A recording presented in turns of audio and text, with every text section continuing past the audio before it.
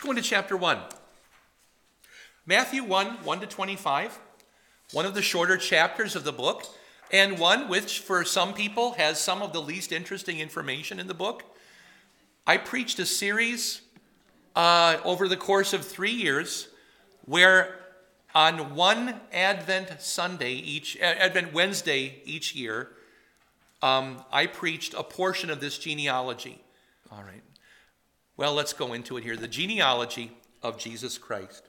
So Matthew begins a record of the genealogy of Jesus Christ, the son of David, the son of Abraham.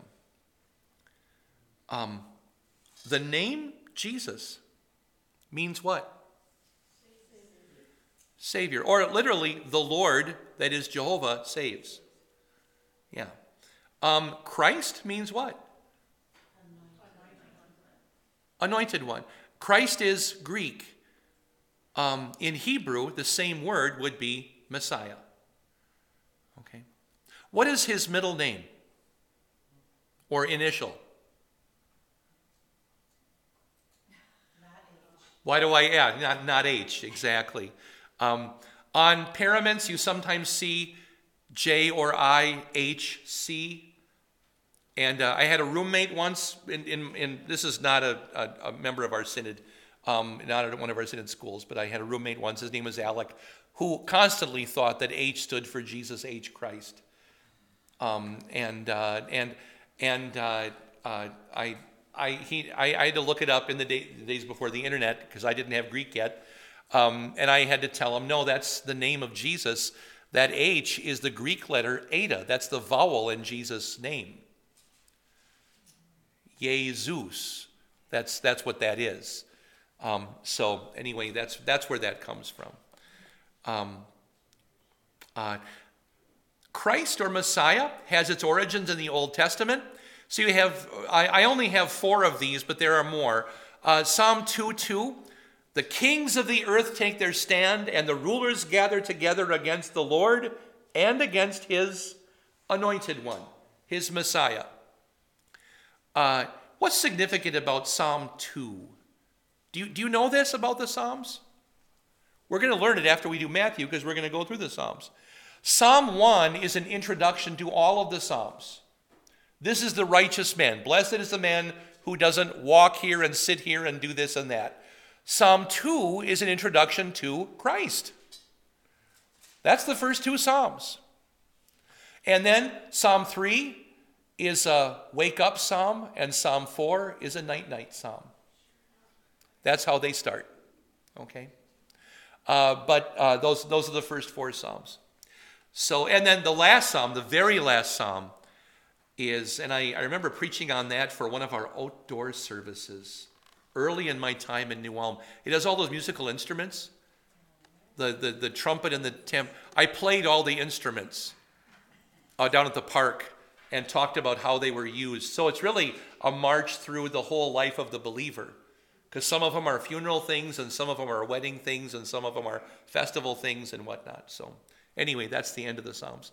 This one, a reminder of the anointed one. And then Isaiah 61, not the only Isaiah passage about the Messiah, but the Spirit of the sovereign Lord is on me, because the Lord has anointed me, Messiah'd me, to preach good news to the poor. The Lord has Messiah'd me to preach what? Which is the gospel. Yeah, to the poor. He has sent me to bind up the brokenhearted. That's what the gospel does. To proclaim freedom for the captives. That's what the gospel does. It releases us from the bondage to the law, and release from darkness for the prisoners. So the gospel also enlightens us and so forth. Calls, gathers, enlightens us in the same manner in which he calls, gathers, enlightens the whole Christian church on earth. Luther goes on. Then we have a couple from Daniel. Daniel says, "No one understand this. From the issuing of the decree to restore and rebuild Jerusalem until the Messiah, the anointed one, the ruler comes, there will be 7 sevens and 62 sevens. It will be rebuilt with streets in a trench, but in times of trouble." Confused about the numbers?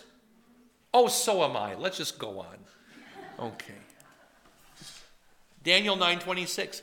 After the 62 sevens, the anointed one will be cut off and will have nothing. When was the anointed one cut off? Crucifixion. Yeah. In what way did he have nothing? He was dead. Yeah. The people of the ruler who will come to destroy the city and the sanctuary, the end will come like a flood. War will continue until the end, and desolations have been decreed. Our ushers asked me last night, what do you think about this war, Pastor, and the end of the world? My response was, I don't think so much about the wars, I think about the baptisms. Because we're told that the end will not come until the full number of believers has come into the kingdom. So I have this habit when I do baptisms of looking at the glass windows to see if it's getting brighter out. You know, just like, not yet. Because that's what it's going to be. I'm convinced it's one of us is going to do a baptism, and that'll be it.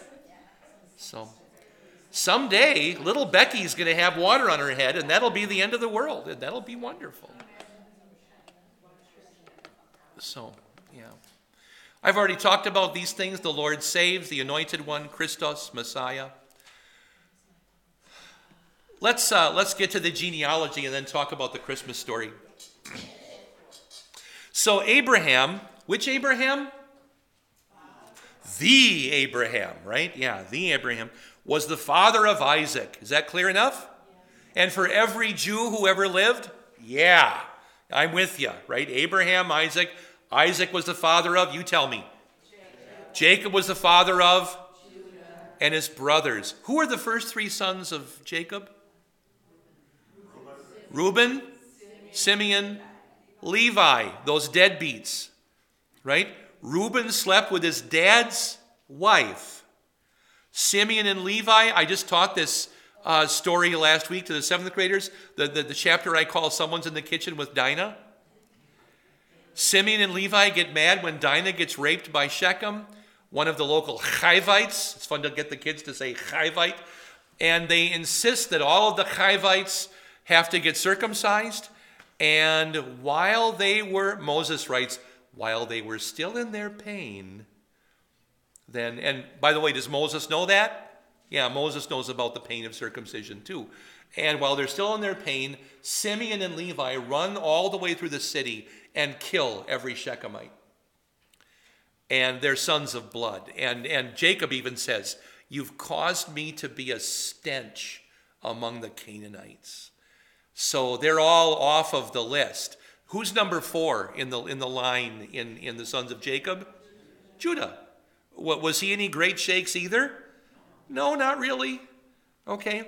And for one thing, Judah is the father of Perez and Zerah, not by his wife, who had died, but by his son's widow.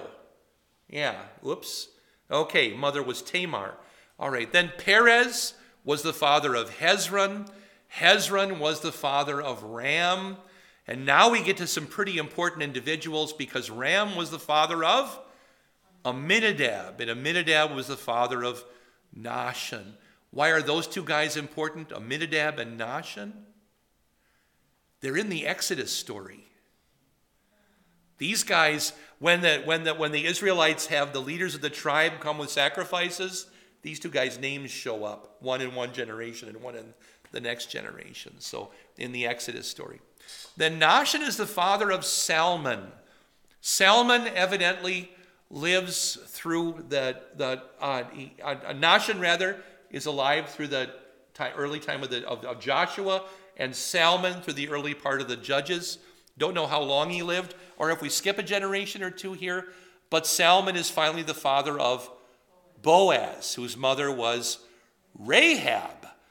So Boaz's mother, who is that Rahab? She's the madam, thank you, the madam from Jericho. Let's leave it at that. Yeah. But then Boaz is the father of Obed, whose mother was Ruth. Yeah. I personally wonder if the book of Ruth was written primarily Because David wanted to prove that he was a true Israelite. Because a finger could have been pointed at David. You've got Moabite ancestry. Are you fully an Israelite? But it's 4 generations down to David. That's a very careful thing. Go ahead. I find this list of bad people so comforting. It is, isn't it? Yeah. He loved me. Yeah. And not only is it showing that God loves all of us screw-ups, but how many of them are in the line of the Savior? You know, murderer, prostitute, this, that, and oh, come on. Well, Obed is the father of Jesse. Jesse was the father of King David. David was the father of Solomon, whose mother had been the wife of Uriah. That's a very roundabout way of saying that Solomon's mother was Bathsheba. Which son? Do you remember this from Chronicles? How far down the list is Solomon in the list of Bathsheba's children by David? Yeah, he's down toward the bottom. I think he's 4th or 5th. So he's not the oldest. But it seems like he's the most suitable, something like that. Then Solomon is the father of Rehoboam. And now we're into basically 2nd Chronicles and the list of bad, worse, okay, bad, worse, okay, bad, worse kings. So Rehoboam, the father of Abijah. Abijah, the father of Asa. Asa, the father of Jehoshaphat. And Jehoshaphat, you might remember, was a pretty good king. Jehoshaphat, the father of Joram, not a very good king. And Joram, the father of Uzziah. Whose lifetime, is this in your head? When we get to Uzziah, whose lifetime are we in now? Isaiah. In the year that King Uzziah died, the word of the Lord came to Isaiah, son of Amoz, and so forth. Yeah. Yeah. Is that Jehoshaphat the one that at Pastor Edelhoffen's Professor Lawrence said he's the one who prayed, we don't know what to do, our eyes are on you. There is only one Jehoshaphat in the Bible. Okay. Yep, same guy.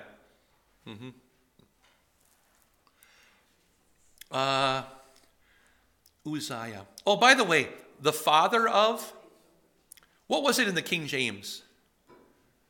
Became the father of, or was the father of? The verb. Begat. Yeah, begat. Begat can be father, can be grandfather, can be ancestor, became the ancestor. He's a descendant of. That's really what if you can translate that one verb and you've learned your Greek alphabet, you can just about translate this entire genealogy by just figuring out the names and the letters. Well, a couple of times I've taught a second career guy Greek in the summertime because he wants to learn before he gets to class. And you shouldn't do that, but sometimes they twist my arm. And so I teach them the alphabet, and then I teach them Kaya Genata so they know that it became the father of, and then they can just read it, and they get confident fast. You can start to read it off the page because it's all the same verb over and over and over again, and then it's just names, right? So kind of a cool way to learn. Uzziah was the father of Jotham, Jotham the father of Ahaz, Ahaz the father of Hezekiah, Hezekiah the father of Manasseh, Manasseh the father of Ammon, Ammon the father of Josiah, Josiah the father of Jeconiah or Jehoiakim and his brothers at the time of the Babylonian exile. So of all of those late kings of Judah, Jehoiakim, who's on the throne, do you remember this? He's on the throne for 3 months. He's the one who's in the line of the Savior. And he wasn't a great guy, but he's the one in the line of the Savior. After the Babylonian exile, Jeconiah was the father of Shealtiel. Shealtiel was the father of Zerubbabel. We did a study last week. Some of you weren't able to be here. I understand about the weather, but these two guys are in the book of Haggai because that's the coming back from the exile. So in the line of the Savior. Zerubbabel was, well, what was Zerubbabel? Well, I mean the title. He's the governor. He was in the line of the king, And they made him governor, the highest thing that they could make him without getting in trouble from the king of Persia. So he's in line to be king, but they call him governor. Zerubbabel was the father of Abiud the father of Eliakim, and then Azor, Zadok, Achim, Eliud, and then Eliezer the father of Mathan, the father of Jacob, the father of Joseph, the husband of Mary, from whom Jesus was born, who is called Christ. Who is Jesus' grandfather? Jacob. Do you know the other grandfather in Luke?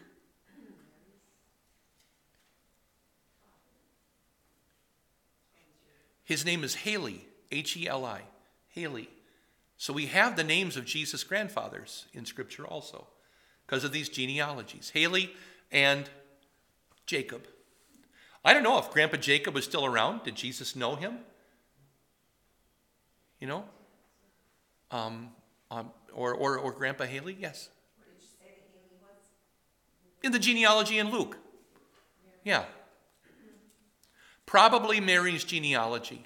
Yeah. I have a question. Why did they do this? Because Joseph wasn't really his dad. Legally, this is the most important document about Christ to the Jews. Because legally, this is his ancestry because Joseph was the head of the family. Luke, a physician, is more concerned, I think, about actual blood lineage and does what was very rare in ancient times. He appears to give us the mom's side. And also, Luke, and notice where did Matthew start? Abraham. So any Jew would say, yeah, that's enough. You can start with Abraham. Luke doesn't go back to Abraham. Who does Luke go back to? No. Adam. Luke traces the ancestry of Jesus all the way back to Adam. Because it goes backwards. In Matthew it comes down, and Luke it goes up. Right? So it goes all the way back to Adam. Because Luke is writing to Gentiles. The Gentiles aren't going to care at all about Abraham, but to go back to Adam is the key. Let's leave questions about the other genealogy for a class on Luke, okay? Because we're going to get into all kinds of rabbit holes if we do that. Let's continue on here. So altogether, there were 14 generations from Abraham to David, 14 generations from David to the Babylonian exile, and 14 generations from the Babylonian exile to Christ. And that's the way that Matthew has written it out, and that's delightful. What's the significance of the number 14 symbolically? It's double of 7. 7 is the number of holiness. Holiness. I want to be careful with that word because 10 is the number of completeness and 7 is the number of holiness. So doubled holiness is what 14 gets you for what it's worth, and 3 is significant because it's a divine number. Now, getting to the account of the Christmas story in Matthew, which remember is the Joseph point of view stories. We're not going to have anything about the prophecies from Zechariah and to Mary and Elizabeth and all. That's all in Luke 1. Here we're on the Joseph side of things. This is how the birth of Jesus Christ took place. That sentence still gives me a thrill of terror because Sue Schoen's dad was my first Greek professor, Cyril Spouty. And we were just beginning to learn Greek, and it was the day before Christmas break, 1991. So we had how many weeks would that be? 9 plus 6. So 15 weeks of Greek or something like that. And we're learning, by the way, in those days we learned Greek to be able to translate Xenophon and Herodotus. That's what your first 2 years of Greek were all about. And then you got to New Testament Greek. Later, we were learning classical Greek. Professor Spouty decides to throw us a bone, I guess, on the day before Christmas break and lays down a photocopy of Matthew 1:18 and following and says, you can use whatever dictionary you want, but here you go, boys. And he gives us the Matthew Christmas story. Because which one had we all memorized as children?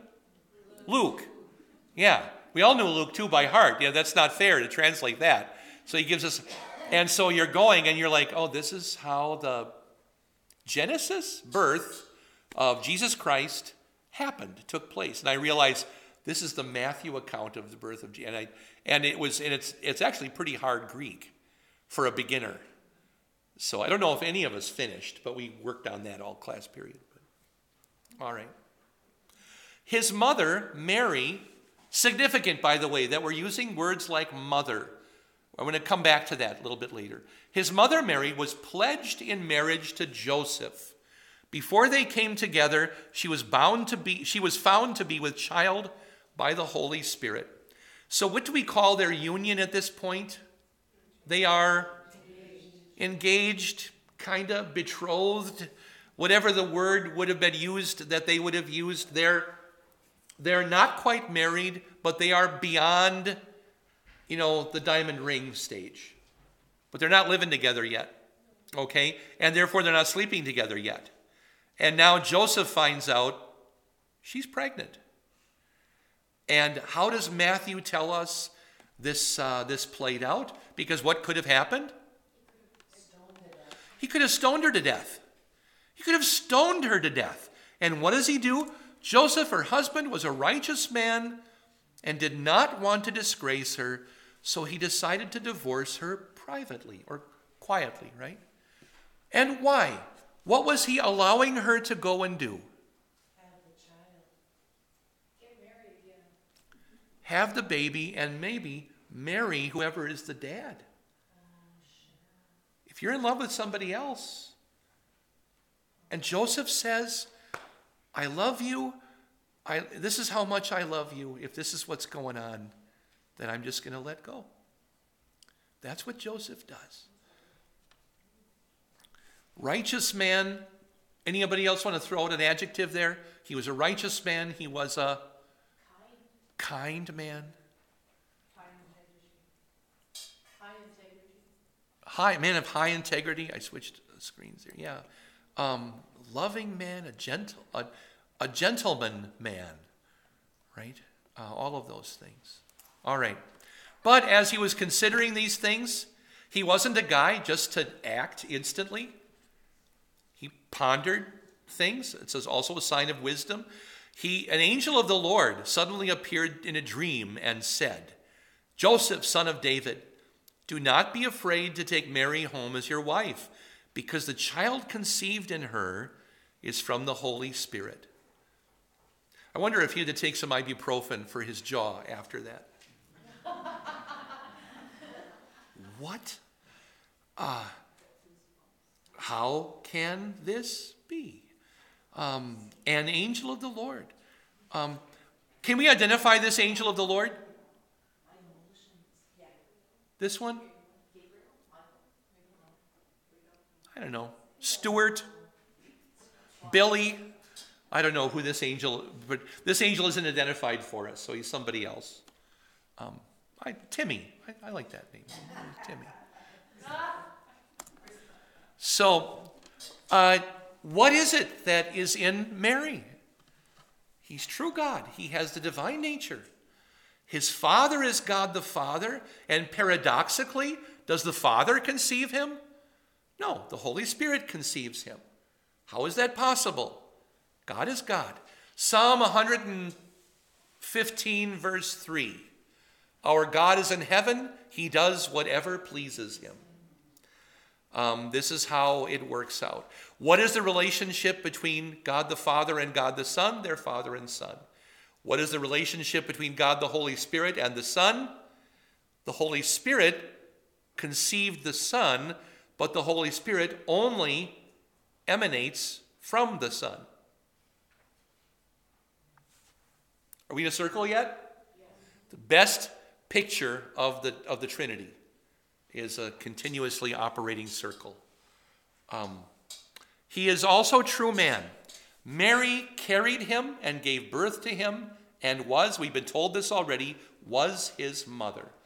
His human nature comes from Mary. Be careful not to read your knowledge of biology into the text of the scriptures. What do you mean?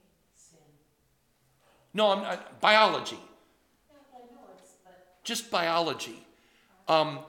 However, can we say, does the scripture appear to say that, and forgive me, but just, did the egg come from Mary? Sounds like it to me, that the egg came from Mary. In fact, if Christ gets his human nature from Mary, then she did more than carry him. Right? He is the product of her body. Now, I said, however, don't read your knowledge of biology, no matter what century in which you live. Don't read your knowledge of biology into the text of the scriptures, because this is how, I don't even know how many heresies have jumped up. It begins right here at the incarnation of Christ. How did the egg get fertilized? And now, when people begin to answer that according to how they view science, then we get into problem after problem after problem. One of the earliest errors is actually addressed in the book of Colossians. It's that old.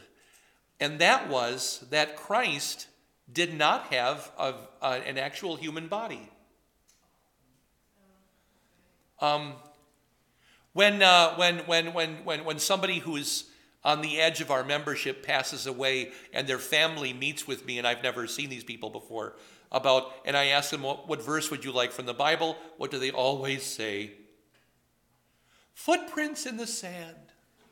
Oh, okay. Where's that in the Bible? But okay. And I usually tell them, I will find something appropriate. But however, footprints in the sand is the reverse of the ancient heresy of Docetism. Because footprints in the sand says that Jesus left footprints, and sometimes I didn't because he was carrying me. The Docetists actually said that if you saw Jesus and his disciples walking along the bank of the sea, there would only be 12 sets of footprints, because Jesus didn't have an actual body. He only seemed to be. He didn't actually exist. So let me just bluntly ask in the last minute or so, where'd the sperm come from? Holy Spirit. Holy Spirit. I'm going to say it again. Don't read your knowledge of biology into the scriptures. So maybe we didn't need sperm. I don't know. But the egg from Mary is going to be Christ. And we have to have a couple more verses very quickly here. I think we have 3 slides. She will give birth to a son, and you are to give him the name Jesus, because he will save people from their sins. We talked about his name earlier. All this happened to fulfill what was spoken by the Lord through the prophet. This is Isaiah 7. Look, the virgin will be with child and will give birth to a son, and they will call him Emmanuel, which means God with us. That's a doctrinal name for Christ. Who is he? He's God with us. And then when Joseph woke up from his sleep, he did as the angel of the Lord had commanded him. He took Mary home as his wife, but he was not intimate with her until she gave birth to her firstborn son, and he named him Jesus. What does the word "until" mean? they were intimate later. It grammatically tells us that they were intimate later. Yeah, Beth? We never thought of a sperm because our God created the universe with a thought by the power of his word. So he could fertilize Mary's egg with a thought. Absolutely. That's why I'm saying don't read our knowledge of biology Okay. into the text. It doesn't have to work that way. God is outside of this. I know a couple of you have to go. I'm going to read this.